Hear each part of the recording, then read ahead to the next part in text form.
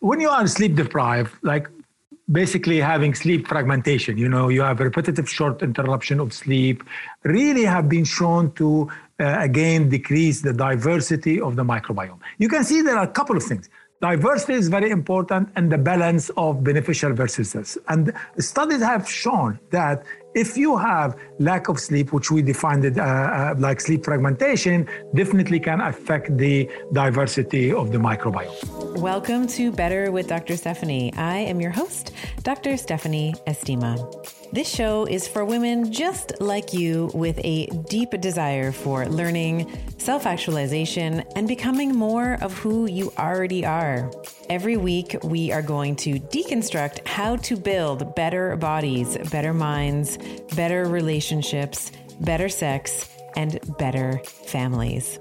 I'll be giving you access to world-class thought leaders to help give you the tools to answer this question. What are the simplest things that you can do today to get better tomorrow? I am part geek, part magic, and want to share the juiciest questions, topics, and often taboo conversations that I think I've always wanted to be a part of and I wanted to be having. So let's get better together. Hey everyone, welcome back to Better with Dr. Stephanie. This week, we are talking all about the microbiome and the impact that it may have on our progression and prognosis with COVID-19 and how it affects our overall health. And my conversation this week is with Dr. Mahmoud Ghannoum. He is the director of the Integrated Microbiome Core and the Center for Medical Mycology at Case Western Reserve University School of Medicine and University Hospital Cleveland Medical Center. Dr. Ghannoum has been called the leading microbiome researcher in the world by the Washington Post. He has published over 450 papers on his research on how bacteria and fungi impact our health. His work has been cited over 38,000 times in the scientific literature, and he is the scientist who coined the term the mycobiome, M-Y-C-O biome, which is the fungal kingdom, if you will, that lives in the body. In addition to his research, Dr. Ghannoum is the founder of Biohm, B-I-O-H-M, the first company to create probiotics and microbiome tests that address bacteria and fungi in the gut. He's also the founder of drmicrobiome.com, where his team offers personalized coaching programs for optimizing the microbiome. So as you might imagine, our conversation very much centered around research, his research around the microbiome and how to optimize it. So we first talk about the microbiome, what that is. We talk about antibiotics and how that can create damage both within the bacterial kingdom in the gut as well as the fungi. And then we get into mental health considerations. This is something that I've been talking about for a while in terms of if there's going to be a long-term impact that we see from this pandemic, it is going to be on our depression and mental health. And we discussed his recently peer-reviewed article. The link will be in the show notes. The title of the paper is A Microbiome-Driven Approach to Combating Depression During the COVID-19 Pandemic. And in it, he presents new evidence that suggests that organisms found in the gut are critical players in predicting depression and illuminates the link between the microbiome health, COVID-19, and depression. So we start talking about that. We talk about stats. We talk about COVID stress syndrome, what that is. We talk about the link between the ACE2 receptor, which is now the infamous receptor by which the virus gains access to the cell, and how those are expressed in the GI tract, some of the gut-specific findings in a COVID-19 infection. And then we get into diet and depression. We talk about biofilms. What roles do they play? We talk about exercise and depression, sleep and depression, and then, of course, solutions for how we can optimize our microbiome to not only positively affect our mental health, and if you are dealing with depression or have been recently struggling with it, what are some actionable steps that you can take to help with the critters in your microbiome to help ameliorate and or improve some of those symptoms. Dr. Ghannoum is just a joy to speak to. We talk about exercise, we talk about his personal exercise regime, and I think that this podcast episode is going to be useful for you, or feel free to share this with anybody who you want to have a deeper discussion with, or someone who you think that this might help. If you think that, you have somebody who's been struggling recently, share this podcast with them far and wide. This is what my Betties do. This is what we do. We help each other through information and actionable steps. Perfectly imperfect action, if you will. So without further delay, please enjoy my conversation with Dr. Mahmoud Ghannoum. I get a lot of questions about how to ease perimenopause and menopause symptoms, and here's a really simple answer for you. Take a good mineral supplement. Your body loses a ton of minerals as you transition through perimenopause and menopause, and mineral deficiencies make a lot of the common symptoms worse. For example, if you're struggling with poor sleep, fatigue, joint pain, hot flashes, or any other side effects that are wearing you down, you might think about giving Beam Minerals a try. Their full spectrum mineral supplement contains every single mineral that you lose during perimenopause and menopause, and there is a meaningful dose here with close to 100% bioavailability. All you have to do is take a shot of liquid every morning to replenish your mineral stores and ease the symptoms that you might be experiencing. Beam Minerals just taste like water, and you'll feel the difference within a few days. Head over to beamminerals.com and use the code BETTER for 20% off. Dr. Mahmoud Ghannoum, welcome to the show. I'm so happy to be welcoming you to the Better podcast today. Thank you very much. I was really looking forward to meet you and chat with you today. Wonderful. And we're going to be talking about your latest paper around COVID, around depression, and the role of the microbiome in depression, and some of the solutions that we might consider, especially in this post-pandemic world. And I'm really excited. The paper is very thorough. I've had a look through it. Really appreciated all the citations that were in there, which set me on a bit of a little bit of a rabbit hole, as they sometimes do. Sure. But before we get to that, I think it would be wonderful for people who are unfamiliar with your work. And I was saying to you before we started recording, you have a very interesting story, and I would love for you to just explain how you came to work in the microbiome, a little bit about your history. I know that you used to live in Kuwait, and now I believe that you're in the US. I believe you're in Cleveland now. But maybe you can talk a little bit about your origin story and how you came to work. Sure. And how you came to be known as Dr. Microbiome. Yeah, that's great, really. Do you know, I am so lucky because, as you mentioned, my life saw some turbulence. So what happened, the story is, I was professor at Kuwait University in microbiology. And I was on holiday in England, usually, because Kuwait is very hot in the summer. So we used to leave and go to Europe, to Cyprus and whatever. And we were on holiday, and lo and behold, Saddam Hussein decided to take the country, and it happened overnight, Right. So that was amazing, because you can imagine somebody going to Costa Rica and then suddenly you cannot come home. It's time to go home and you cannot. And so I lost my job, my livelihood, and the good news, my family were with me. And then what happened, I was fortunate because before the invasion of Kuwait, I used to work on garlic, believe it or not. This friend of mine who is a Kuwaiti, member of our faculty in the university, every day came to me, you have to study garlic. I say, leave me alone. I don't want to study garlic. He said, no, this is good. People who take garlic and they don't have candida in their mouth. Because he didn't leave me, I published 3 papers on garlic. And I was invited before the invasion to give a talk at the Willard Hotel in DC in the first Congress in the biology of garlic. So I had my visa, I had everything ready, and I was about to go back to Kuwait. My family stayed there, and I come to America. So of course, all disappeared suddenly with Saddam taking over the country. So what I did is I called the organizer, and they sent me a ticket to come to the US to give my talk. And then, of course, I start looking for a job.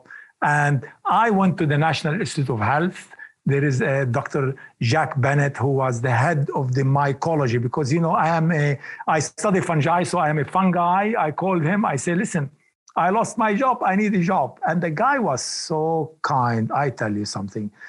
And he said, look, come after 2 weeks, and then we have a big meeting here on fungus, and you can meet everybody.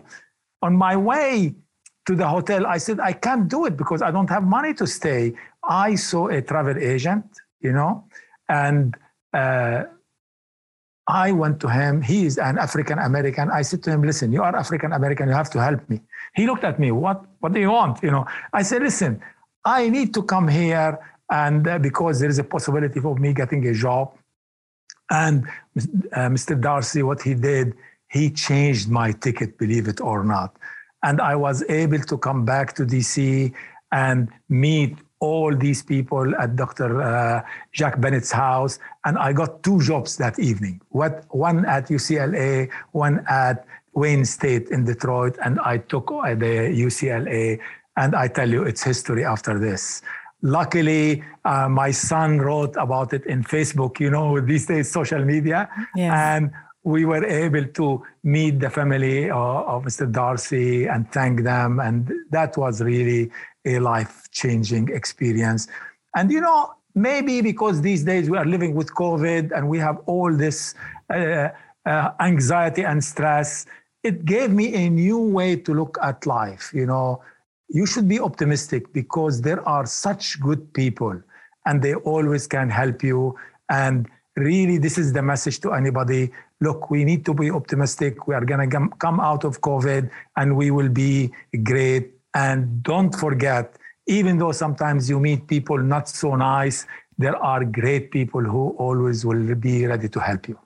I love that story so much. And I think, I try to, in my social media, whenever I am interacting with social media, to try to find stories like that, because it's so easy to find the doom and the gloom and the world is coming to an end. But there's, men and families like Mr. Darcy and his family who are generous and, can change a travel ticket at their own expense. I mean, I would like to think that if someone came up to me and said, listen, I have absolutely no money, I need you to help me out, that I would do the same thing. So kudos to you. And maybe there's some, we're going to talk a little bit about the microbiome as well, but maybe there was some resonance, some yes. like vibrational synergies between you and him, and he saw some potential in you. And to come back to your work, you have been cited, I believe it's over 38,000 times in the literature for your work on the microbiome. You actually coined the term mycobiome. So Y or MICO yes, biome. MY, yes. MY. So let's maybe talk a little bit about the mycobiome, and then I want to talk about and then we can start to move towards this recent paper that you published, because I think this is important. Often when we talk about the microbiome, we talk about bacteria. We're talking about all about the bacteria and like the opportunistic bacteria and the healthy bacteria, but we forget some of the other kingdoms, I believe, that exist. So let's talk a little bit about what the microbiome is and what is the relationship between that and the bacteria that we house in our gut. Sure. I'm so glad you asked this question. First of all, let's define what is the microbiome. Microbiome refers to the microbes that lives on and in our body, like on our skin, in our gut, in our oral cavity, in our reproductive system. We have germs there. The good news about these germs, they can be beneficial and they can help us, okay? At the same time, if they are out of balance, then they could cause issues. Now, one thing which is very important, when I used to go to meetings, the first time when the microbiome idea came, everybody talks about bacteria. And that brought me back to when I was a young man starting my doctorate in England. My supervisor or mentor, as you call him here, he gave me a paper. He said, this is what you want to work on. And what it was about a rabbit treated with an antibiotic or steroids for that matter, anti-inflammatory agent. And guess what happened? With the antibiotic, they killed the bacteria, and then the rabbit became susceptible to infection, fungal infection. Fungi started to take this opportunity and cause disease. And a lot of people know about that. because they know about Candida, for example. So that when I went to this meeting, I said, no, we really need to start talking not only on bacteria, but also on other microbes that live there, the communities that live together and interact together. And very interesting, up till 1 month, 2 months ago, I was invited to give a talk at the Forsyth Institute in Boston. And guess what? They wanted me to speak in a meeting called the Microbiome Beyond Bacteria. They just figured out it's very important that we should look at fungi as well as viruses as well. So in these microbes, bacteria, fungi, as well as viruses, and archaea, this one small cell, all of these communities of microbes as if they live in a city and they interact with each other. Okay, so that's, I hope. And when I thought about the fungi, the study of fungi called mycology, mycology. That's why I thought we should call this the mycobiome, which which describes the fungal community that live in our body. Wonderful. And then when we talk about the fungi or the fungi, there's, in the same way that when we think about bacteria, there are passive, happy little critters, and then there's also opportunistic, more aggressive bacteria. The same is true for the fungi, correct? We have opportunistic, more pathological, that can create disease, and other ones that are there sort of competing and keeping the bacteria in check, correct? Absolutely. This is very important point, because a lot of the time people, when they think about fungi, they think, about Candida, which is bad news. Okay. In fact, in our body, like you rightly mentioned, we have good fungi, such as Saccharomyces, which is the baking yeast, the yeast we use to make bread as well as to make beer, for example. These are the good guys. But you could have Candida, which could cause disease. But here it's very important, subtle differences, which I want to talk about. 50 to 70% of people carry Candida in their gut or in their mouth, but they are at low level or low abundance. In this case, they are not bad at all. In fact, they could help us, and they could work with bacteria to help each other so that the beneficial organisms grow. What happens if we take, for example, an antibiotic, as I mentioned in the case of the rabbit, or we become immunocompromised, cancer patients, transplant patients, and this sort of thing, what happens, the Candida will take the opportunity to overgrow. When it overgrows, then it can cause problem. So to me, I would look at it, these fungi could be good or bad, depending on the level they are in, and also the good or fungi such as Saccharomyces can keep the bad one under control. Fungi and bacteria, they serve complementary roles in the gut. I've heard you talk about this idea that, fungi, for example, or fungi, they break down complex carbohydrates, right? And then bacteria tend to break down more simple carbohydrates. And the Saccharomyces that you just mentioned, these they are like yeast eating, like in the context of bacteria, Saccharomyces boulardii, I believe, is like the yeast eating bacteria. So like there's this, like they compete almost like to keep each other in check, but there's also this overlap of complements, like there's complementary roles that they both have. Yes? Absolutely. That's the nice way to look at it. It's complementary role. If they are in balance, they help each other. Where we start having issues, if we come, let's say we have the good bacteria such as Lactobacillus, you go kill it, then what happens, we'll start to increase when you kill it, the role of this Lactobacillus is like a policeman. It keeps the Candida under control. It does not allow it to overgrow. So everything is hunky-dory. But when you kill it, Candida then, because without those policemen available there, it starts to overgrow and cause issues. You see? So it's really a delicate balance between them. And our job is to try to see how we can maintain this balance and increasing the beneficial bacteria as well as the Saccharomyces, the fungi, while reducing or curtailing the ability of the pathogens to increase in number and cause issues. Yes. And to your point around the antibiotics, I mean, I think that hopefully there's, we're starting to see like bacteria resistant, like antibiotic resistant bacteria because of this overuse of antibiotics. And we were mentioning, when you take an antibiotic, you're wiping out the good, the bad, and the ugly, like all the bacteria is gone, which will leave, the body more vulnerable to things like candida overgrowth, as you were saying, or more fungi overgrowth. And this kind of brings us a little bit closer to your paper, your more recent paper, because you were talking about COVID-19, which is, of course, is a virus, but sometimes medical doctors can be guilty of just prescribing an antibiotic when there's any sort of symptoms whatsoever. And so I would love to talk a little bit about COVID-19 and what some of your observations have been in terms of the gut, because we often think about, we've all heard of the ACE2 receptor. I want you to talk about that. But we often think about how COVID-19 will invade respiratory passages like the nasal cavity, and it kind of gains access via the olfactory, the cribriform plate, and it can infect sort of the cranial nerves and so forth. But how can COVID, what are some of the implications of COVID-19 and gut health and potential implications from in terms of the microbiome?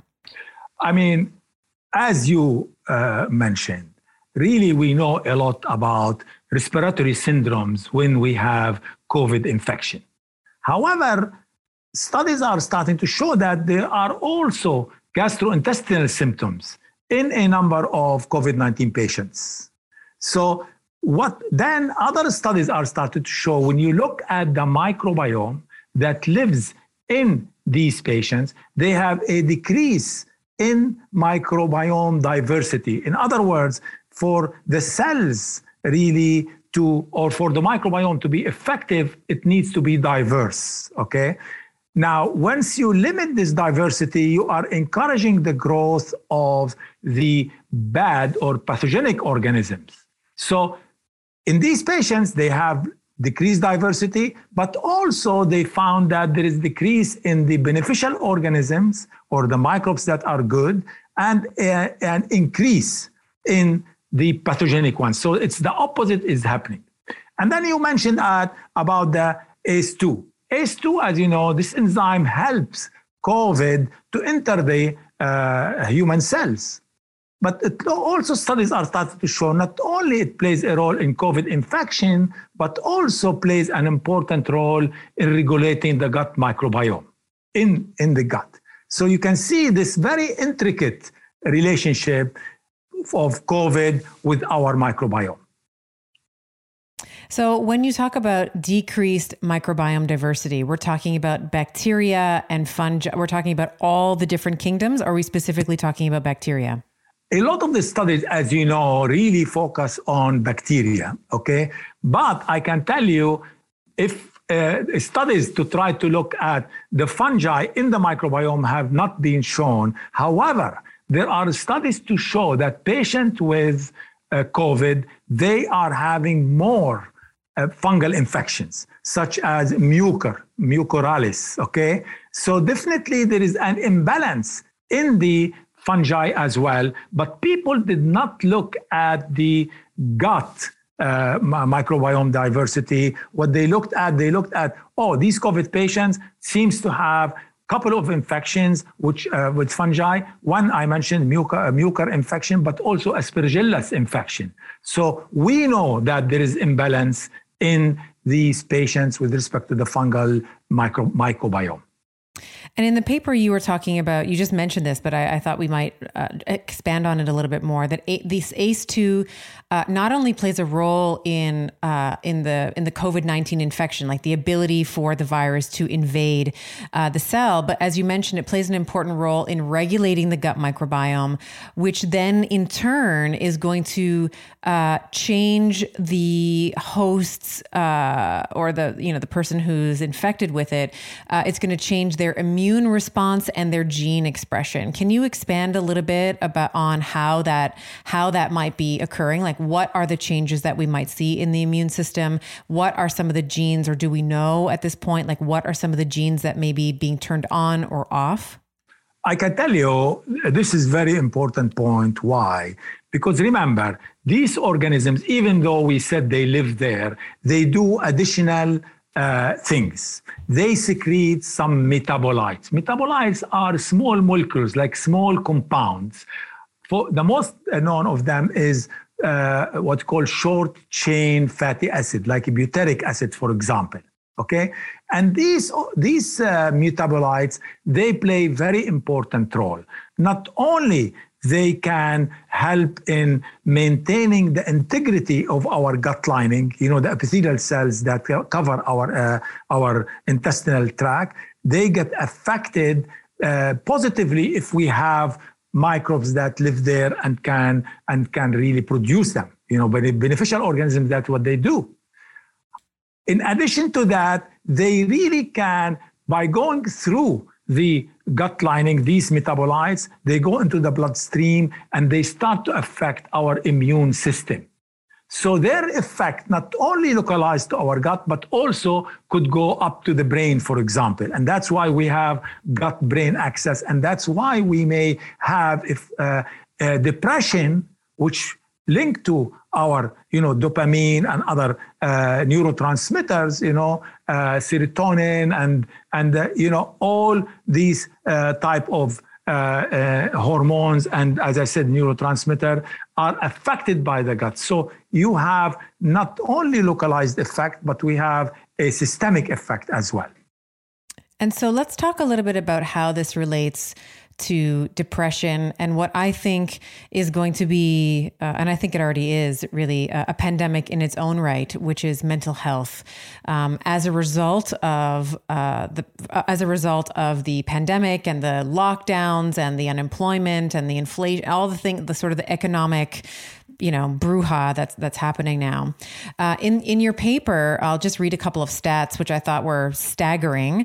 In the intro of your paper, and we'll make sure that this paper also is linked in the show notes, just for those of you that are wanting to read it. It's a fantastic piece. Within a 1 month period at the beginning of the COVID-19 pandemic, a reported 34.1 increase in prescriptions for anti-anxiety meds, 18.6 increase in antidepressant prescriptions, 14.8% increase in common anti-insomnia drugs. So I won't read all of these, but things that are going to help people fall asleep. And we can when we talk about sleep, I want to maybe come back to this point that these insomnia, these medications for sleep, you're not actually sleeping. You're just in a state of unconsciousness. And then further in the paper, you said a reported this shocked me, 338% increase in the call volume, maybe like a support line for individuals experiencing emotional distress from February 2020 to March 2020. And then an 891% increase compared to the call volume of the previous year, March 2019.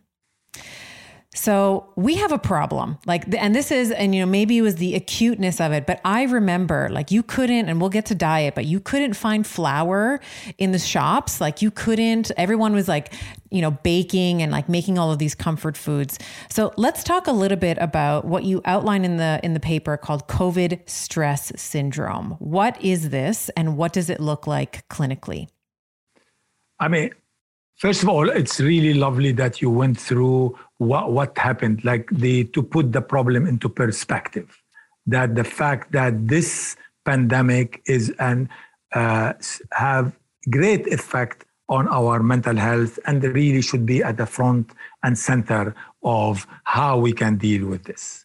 Now, with respect to the stress, as you can imagine, there are very clear evidence that if somebody is stressed, they can suffer from depression, okay? And for 40 years, we know that stress alters the gut microbiome, okay? And when I mean alter, it means they favor the pathogenic bacteria, those bacteria and fungi for that matter, that cause infection, okay?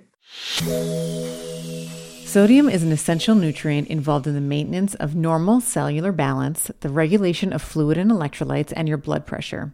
Start your morning right with a refreshing, salty tonic of LMNT. It's spring season now, which means I will be enjoying watermelon or grapefruit salt on ice, and it is a fabulous way to balance stress hormones and make sure that I am maximizing my muscle gains. LMNT also has a no questions asked refund policy. Try watermelon or any flavor that you want, and if you don't like it, they will refund your money. No questions asked, and you don't even need to return the box.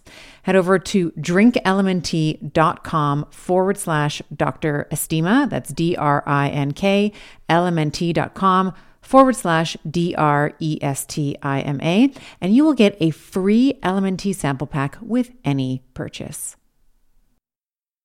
Now, when you looked at the stress, have a number of effects. First of all, the first thing happens when a person is stressed, they start to secrete more inflammatory cytokines, such as a good example is IL-6, for example. Mm-hmm. And this can regulate the inflammation. It will increase the inflammation, okay? Also, studies have shown that stress can affect really the intestinal barrier. Remember, it's very important that our intestinal lining or intestinal barrier should be intact. It should not allow things to go in and out at will, okay? And that's what we call leaky gut, okay? So because when we don't have a good gut lining, okay, there is some holes in it, toxins start to go in and out as they wish, which means we are gonna suffer from that. Also, when you look at the hormones I mentioned, like for example, in response to stress, our hypothalamus pituitary adrenal axis, as you call it, HPA axis, start to produce cortisol, okay? And as you know, cortisols are really built-in alarm system. It's what we call fight or flight. We get ready, our body becomes so in tune, either you run away or you have so much energy, you fight it, okay? So all of this is really linked to the depression, okay? Because once you have these effects, we'll start to have neurological issues, including, as I said, depression. Yes. And, depression is multifactorial, right? We're not, I think that it's a complex, there's many different reasons why someone might become depressed. But I would have as an overall comment, just thinking about some of those stats that I just, that you had mentioned in your paper, I think depression in general is poorly served by pharmaceuticals. And you go through some of this in your paper as well, like 30 to 40% of depressed patients do not respond to first-line antidepressants. Sometimes they, up to 70% of the time, they don't achieve complete remission of the symptoms. And then sometimes the side effects, some of the side effects from the pharmaceuticals are so severe that they negate the patient's ability to continue on them. And we've had a couple of psychiatrists on the podcast sort of challenge this traditional model of just like writing a script for Zoloft or writing a script for Wellbutrin as the solution. And I really appreciated your paper and your overall holistic approach, because you weren't just advocating. I mean, of course, if there's a severe major depressive episode, and they just need that temporary potentially lift in serotonin, let's say, if they're taking an SSRI, to sort of get them through, wonderful. But I think that there needs to be more of a complete approach to the human that's in front of us. And you outline some of the different verticals like diet and exercise and sleep. And I wanted to maybe start to parse into each of those and get your opinion on how we can be using these as tools in addition to or in replacement of pharmaceuticals as a long-term strategy. So why don't we talk a little bit about let's talk a little bit about, first let's talk about diet. as I mentioned, at the start of the pandemic, if I went to the grocery store and I was trying to find like flour, like they were all like everyone was baking, right? Uber Eats, yes. Used to be like, a handful of restaurants on there, and just Uber Eats like exploded, like because all restaurants were closed. They all went to Uber Eats, and then you could have like literally hundreds of restaurants at your, phones, at your fingertips. So talk to us about some of the different parameters of diet. And then if you can integrate that in terms of the effect on the microbiome. And I would love for you to like touch on alcohol consumption and like some of these processed foods that I was mentioning. Sure. I really love the way you set these questions, and also you give the background, which will help the listeners to understand this. First of all, I really totally agree with you that if you need treatment or medication for severe cases of depression, always go and see your clinicians. Okay, it's very important. However, with our understanding now of the microbiome and this sort of thing, we need to have a broader approach. So in addition, an alternative approach, not totally to replace what you need in cases of severe depression, for example, but at the same time, we can do something in our hand to try to improve this. And one of the things which you mentioned is the diet. And if you think about it, why are we talking about diet and depression? Because it is well established. There are studies to show that people, for example, who have high intake of sugar or refined carbohydrates, they feel depressed. Conversely, people who eat have a healthy eating habit really are associated with decreased risk of depression. And there are all the other studies which showed, for example, people who follow the Mediterranean diet, it's really can help in them dealing with the depression. So to me, what we need to do is we need to have a diet that can reduce the inflammatory response and increase the anti-inflammatory response. And to address this, I wrote a book which is called Total Gut Balance, really where I wanted to show how we can use diet to basically balance our microbiome, because by balancing the microbiome, both bacteria and fungus, you are going to have a better situation in your gut and hopefully overall health. So you may ask, okay, what type of food to eat to reduce depression? Okay, there are clear guidelines which people could follow. For example, try to have protein with every meal and the snack you have. Try to use good oils and fat, like, for example, coconut oil, or, I am from the Mediterranean, extra virgin olive oil, fantastic, with garlic and lemon. And there's garlic again. Yes. And then, of course, I always advocate to have resistant starch, resistant starch. So it's not like don't have any carbohydrate. Try to have complex carbohydrates, such as you can find in bananas, especially in the unripened way, or in oat, corn, legumes, beans. I love lentils, for example. It's really, really very good. The other thing which can help you is fruits and vegetables. These days at lunchtime, honestly, all what I take is fruits and vegetables. I love tomatoes. When I was a little boy, I wasn't feeling well, and my mom sent me to my granny. Granny always help. And what she did, she gave me to eat tomatoes from the mountains, which are, oh my goodness, fantastic. So now you find me having tomatoes, bananas, apples, all these fruits and vegetables, really very, very important, Now, the other thing which I think also is very good is if you can take some nuts. For example, pistachio. Pistachio have been shown to be even better than almonds in rebalancing the microbiome. Okay, by 10:30 in the morning, because I'm an early riser, I feel hungry. So what I do, I have a bag of pistachio or other mixed nuts, and I have a bunch of that, and it really allows me to continue, So these are some of the good stuff to eat, but there are other things you need to avoid. Because remember, what we want to do is we need to limit the growth of the pathogens. those that can cause us a problem, but we need to encourage the growth of the beneficial one. So you need to avoid certain food. For example, no added sugar. Studies have shown, especially with Candida, the fungus Candida loves sugar.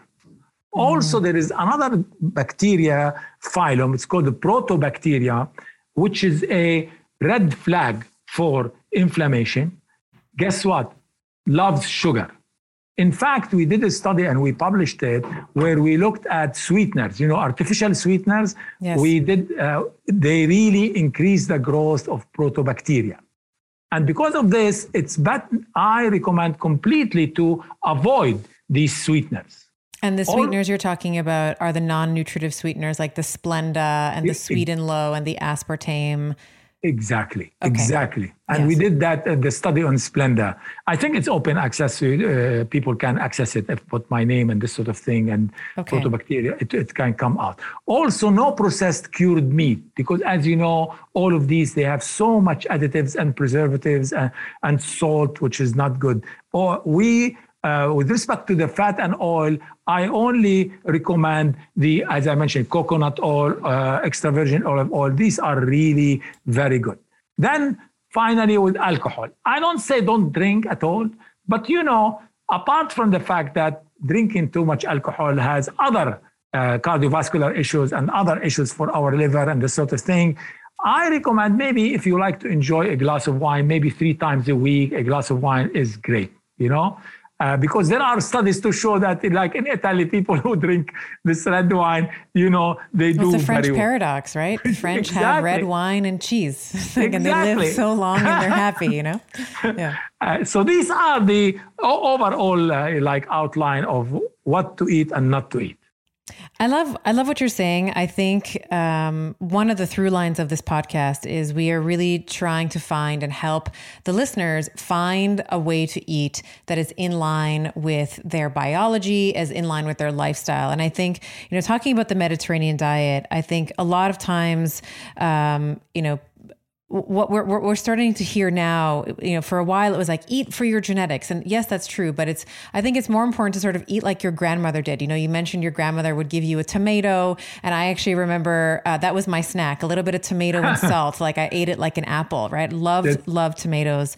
And I think that if we can sort of look back ancestrally to where we come from in the world, I'm Mediterranean as well. I'm Portuguese and Lebanese. So I have, very much, lots of fish, lots of lentils, lots of vegetables, olive oil. We were basically baptized in olive oil. So, yes. These are foods that my biology requires and expects to some degree, right? Versus someone who, I'm trying to think of, maybe someone, close to the equator would be having, as you mentioned, lots of coconut oil because that's native to their land. And all of these things are going to reduce inflammation. And I love that you mentioned this because I think that we don't, we sort of throw around the word inflammation like we do stress. It's like, oh, don't be stressed, manage your stress, don't be inflamed, eat an anti-inflammatory diet.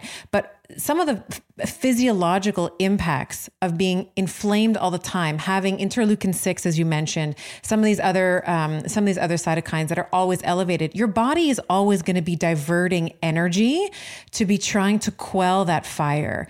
And if we are always inflamed, you're always going to feel bagged, and you're probably also going to reach for more crappy foods. It's like the worse you eat, it's like a vicious cycle. The worse you tend to crave more of these types of foods as well.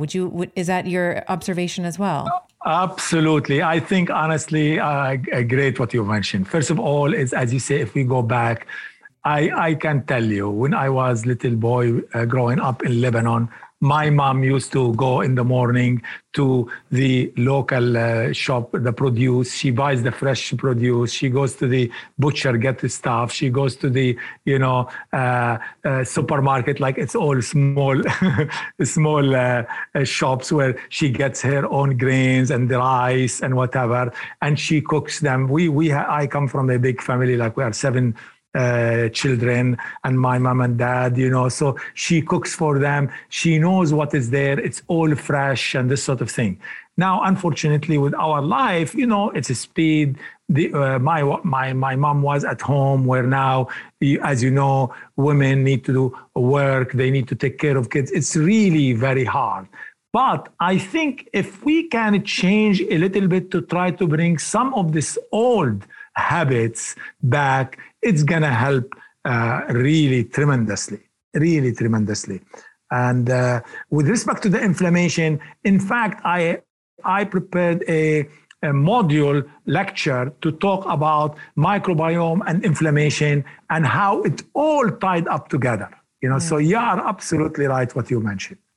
Let's talk a little bit about biofilms. I know that I think that this might be a good place for it, because when we're eating foods, let's say, that are very processed, even things like protein bars, where we think, oh, look, they're healthy, it has protein in them. They have emulsifiers in them that are going to change, the receptor sites and all, they're going to change the sort of the constitution of the microbiome.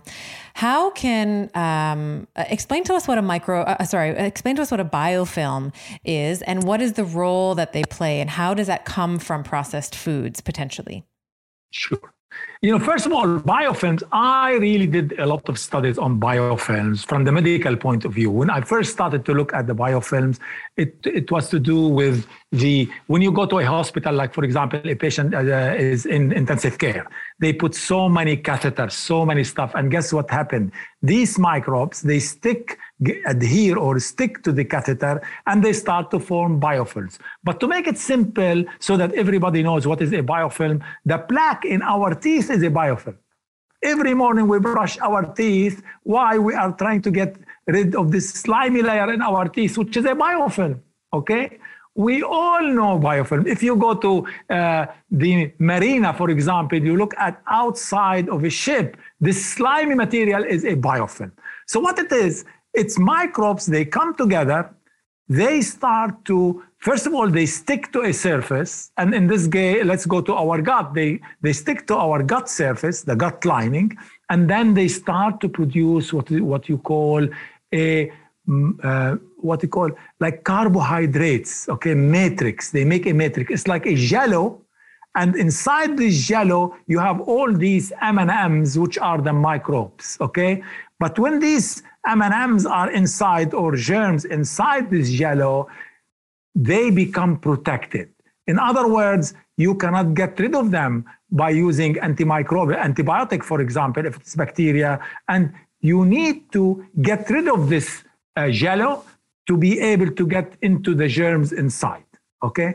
And what we found when we did the study in Crohn's disease patients, we found that there is an increase of bacteria, E. coli, and Serratia marcescens, as well as the fungus Candida tropicalis. And then we took it a step further. When we put them together, guess what happened? They formed a thick biofilm. So you can imagine having your teeth with a lot of plaque on them. Okay, if you don't brush for 2-3 days, you can imagine it become thick. So that's what happens when these three pathogens came together. They formed a lining in the gut, which of course it changed their character. It's amazing what happens when they are alone. They don't change as much, but when they come together, they start speaking and communicating with each other, and then they start to change their shape. Like Candida, for example, starts to form like tubes or filaments, and these tubes start to break down our gut lining. And remember what happens when we break down the gut lining? We have leaky gut, and then we start to have health issues.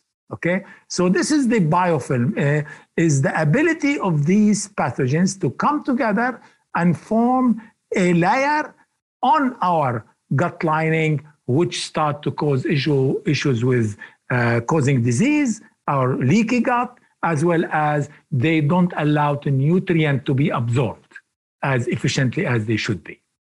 Right. Right. And it's like the old saying, it's not you are what you eat, it's are what you can absorb and transport, right? It's not what you eat. And if you have this sort of mucus, this jello, as you were saying, like sort of making a barrier from the microvilli to the lumen, then you're not going to be able to make use of the nutrients that you're making.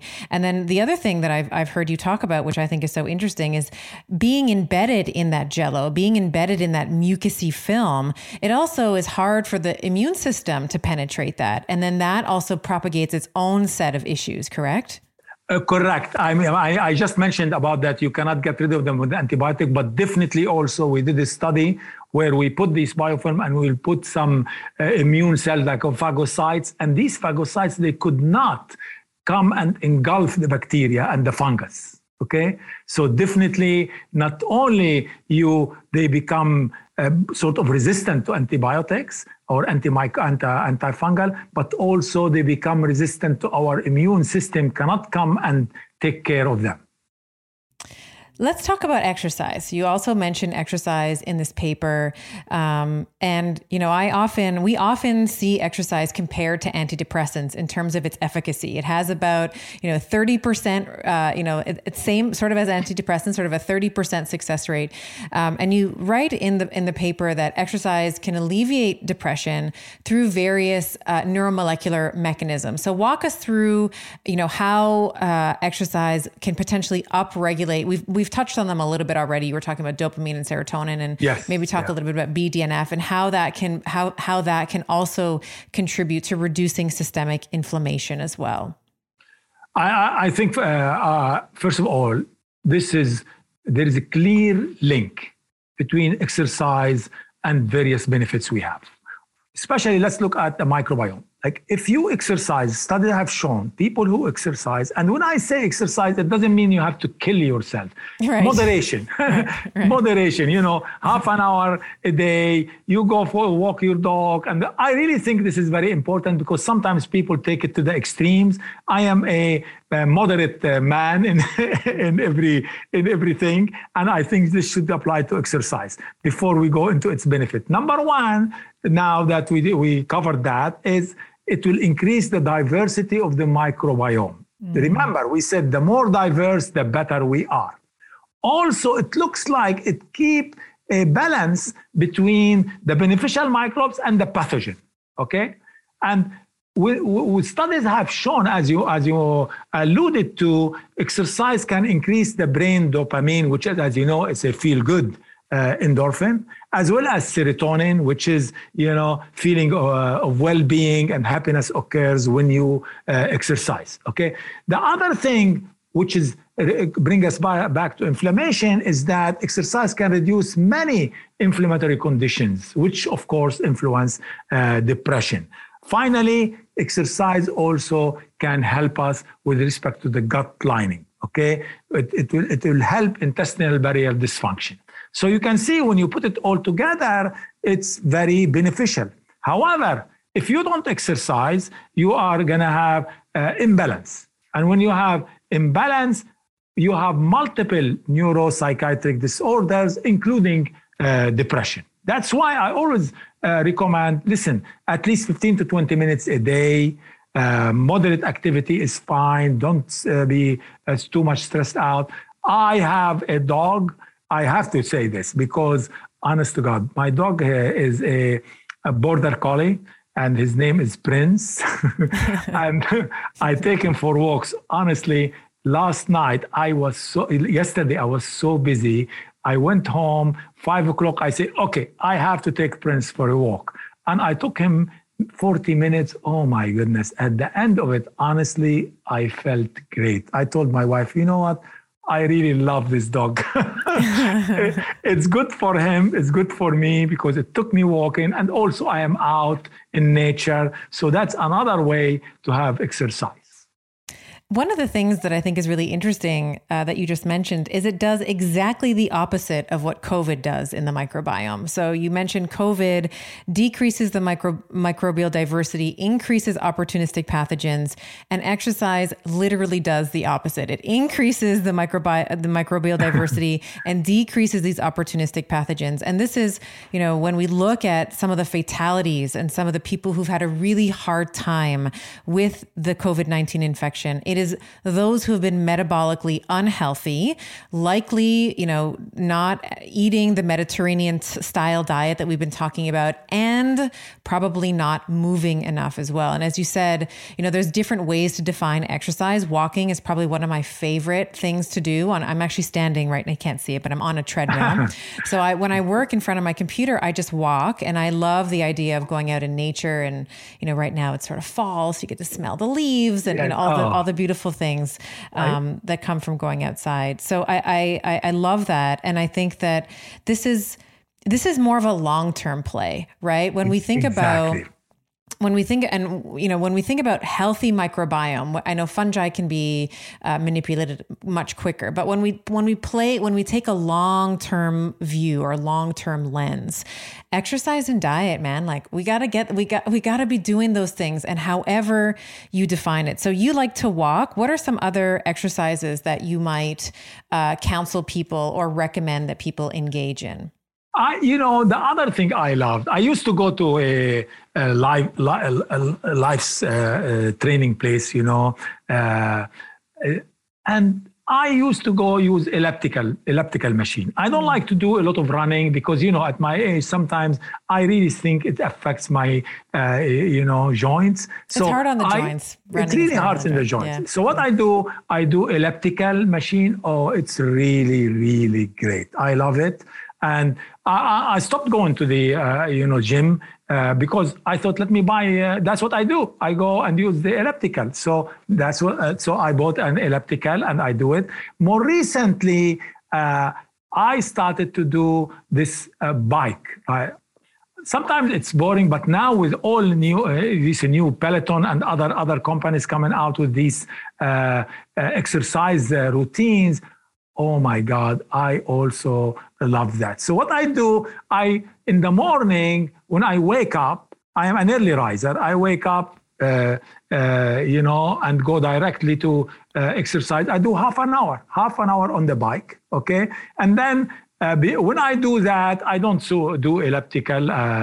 It will become too much. I don't have a lot of time, but half an hour is great. Mm-hmm. And then in the evening, I take my dog for a lot of walks. So that's what I do combined these days. What do you think about resistance training or weightlifting? Do you like that as a strategy as well? I started recently to do with my arm, like, there are program biking and arms and whatever. Mm-hmm. And I feel good about it. I really think as we get older, especially, it's good to do this exercise because you make sure your muscles are tuned and, they don't sag and you become weak. It's good to exercise them. So now I do both like cycling and arms, even though sometimes I say I need to do maybe separate, but because of the time, I just. Right. But I really find it is beneficial. It's beneficial. Yeah, and I think you're hitting both. If you're doing the bike and the elliptical and the walking, you're hitting some of your major muscles in the lower limbs and then the upper body. I think that's really important for men and women. I'm thinking about, when I am a grandmother, I want to be able to lift up my grandchild. I want to be able to get on the floor and play with my grandbabies, and I want to be able to take them to the park and travel, let's say, and be able to put a carry-on in the overhead bin. And in order to do that, you need upper body strength, and you also need lower body strength. So I'm a huge advocate of resistance training as well. So I really agree with you. That's what I tell my wife, because we have grandkids, and they add different flavor to our life. We are so fortunate here. But I tell her, no, it's good. You should take care of them because it keeps you going. Keeps you young. Yeah, absolutely. Yeah. And for me, she laughs at me. She said, you are a troublemaker because when they come, they love to play with you because you don't tell them, don't do this, don't do that. It's me who tell them, don't do this, don't do that. I say, listen, my friend, it's nothing to do with me. I already brought up my kids now. I'm going to play with these guys. Exactly. That's what grandparents are for. They're supposed to just spoil their grandchildren because their parenting has been done. I love that. Yeah. Let's talk about the last piece to your paper, which is around sleep. Because again, we mentioned earlier increase in these anti-insomnia medications, which I think, when you're taking things, I can't remember the name. What's the one with the butterfly? I can't remember the drug's name, but anyway, you're not actually sleeping. You're just, they knock you out, like you're unconscious. Melatonin and whatever. Yeah. Yeah. So let's talk a little bit about what are some of the changes, and we can loop in the microbiome here as well. What are some of the changes that we see when we are sleep deprived? So whether it's staying asleep, or I should say initiating sleep or maintaining sleep, what are some of the changes that we see to the microbiome when we are sleep deprived? I mean, when you are sleep deprived, like basically having sleep fragmentation, you have repetitive short interruption of sleep, really have been shown to, again, decrease the diversity of the microbiome. You can see there are a couple of things. Diversity is very important, and the balance of beneficial versus this. And studies have shown that if you have lack of sleep, which we defined it like sleep fragmentation, definitely can affect the diversity of the microbiome. However, when you have sleep, and it really have bidirectional effect with respect to our microbiome. The microbiome can affect sleep, but otherwise, if you don't sleep also, you can affect the microbiome. And what studies showed that sleep directly impact the microbiome in many ways. When you have good sleep efficiency, total sleep time, for example, this will support the two important things in the microbiome, the balance and diversity. Also, the positive effect of the microbiome on sleep really have been attributed to their ability to secrete, remember, the metabolites we talked about, butyric acid, gamma-aminobutyric acid, for example, which is a neurotransmitter known to promote sleep. So these organisms, they are secreting this small molecule, which allows you to sleep better, okay? So you can see there is really direct relation between the two. And also, I have found too that when you are sleep deprived, it actually affects your motivation to exercise, which we just talked about, and it affects your food choices. When I have had to, if I've had to stay up all night, let's say I'm thinking back to like my board exams when I had to write boards, I was eating crap. I was eating just like sugary bagels and like coffee filled with sugar. So we know that your motivation changes, but then when you're sleep deprived, from a physiological perspective, you have inferior fuel partitioning. Like you are hyperinsulinemic and you tend to be, it's harder for you to get into fat burning and, even just from an ATP product, like you're just dragging your feet. You're so tired, right? Yes, definitely. This is true. That's why like sometimes when you are not motivated, you need to talk to yourself. Like sometimes I wake up in the morning and say, I'm tired, I don't want to go. And then I say, no, I have to go. Right. So you have to motivate yourself. You have to work on it. And also at the same time, you need to try. Sometimes we all love to have, eat whatever, like donuts and whatever. So, look, once in a while, that's fine. As long as you are not having it every day. You know what I mean? As long as you need also to limit yourself in the amount of food you eat. Like sometimes I say to myself, okay, now I am full, I should stop. It's like, these things will be important. It will help you to manage all that. And of course, by doing this, you are going to have better sleep because you are not too full. You have, you don't feel well. It's really very, very important. As you mentioned, if you eat the right way, it's going to help you in multiple ways. Not only it's going to improve your microbiome, which is going to improve your sleep. You also, once you have better sleep, also you have positive effects on that. So really, all in all, it's, as you said, is a holistic approach that combine all these together to try to put you on the right track. Let's touch on supplementation just as the last piece here. I know that this wasn't in your paper, but I think that it's important when we think about, I know that you have a company called Biome, and whenever I've had someone ask me like, should I take a probiotic? I've never really been a huge fan of them because I was saying this to you in the pre-chat, right? Often they're dead on arrival. Like you can't, it's like 100 trillion billion in the capsule and there's nothing there, or they get on contact with the acidity of the stomach, the microbiome the probiotics are dead. Like they will become they'll be killed by the acid and the digestive juices in the tract. So what are some ways, if we are looking to reseed the gut, what would be something, and you can certainly talk about your product here, what are some of the things that we might be looking for in supplement form, whether that's a probiotic or anything else that you'd like to mention, in terms of optimizing for microbial diversity and to help to balance out the fungi and the bacteria? This is really very, very important topic. And you touched upon a number of things. Let's first start talking about the fact that our stomach produces a lot of acids, and there are some microbes that can be susceptible to this. In other words, high acidity will kill them. Okay? So to me, the first thing is if we go back and define probiotic are live microbes. So we need them when they go down into our gut to be live and not be killed by the acid. Okay?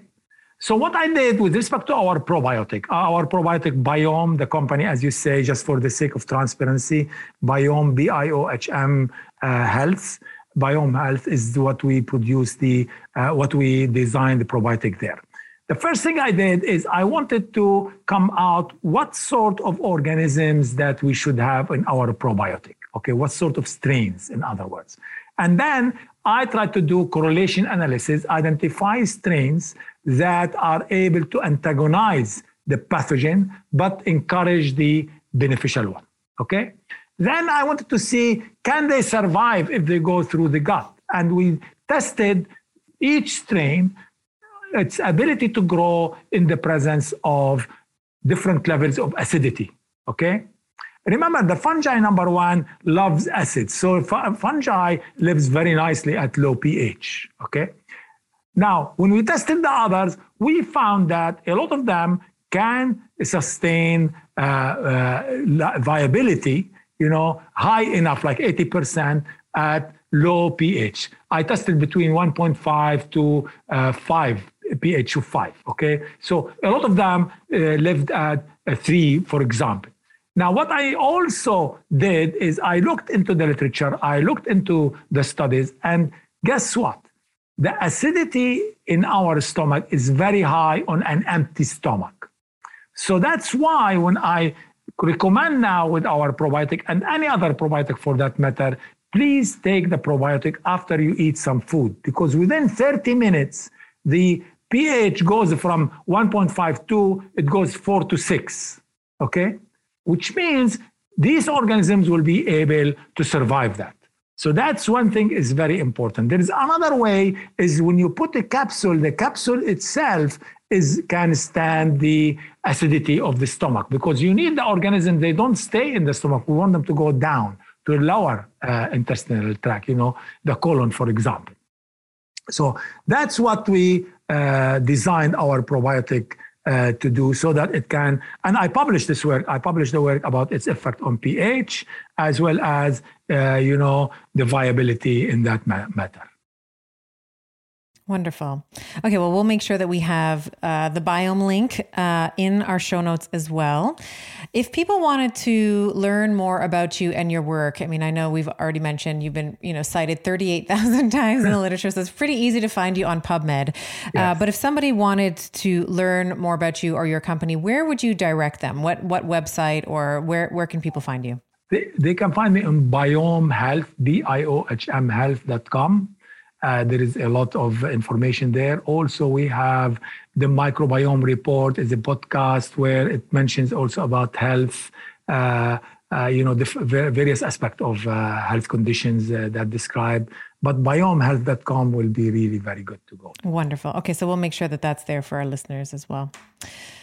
Dr. Ghannoum, this has been just a delightful conversation. Thank you so much for your wisdom and your presence. And I know this is going to be so useful to my listeners because this, as I mentioned, mental health and the microbiome, and this is not something that we can really ignore anymore, especially with this pandemic, with the COVID-19 pandemic. So I hope that some of the tips and tricks that you have relayed here today are really going to help my listeners. Thank you so very, very much.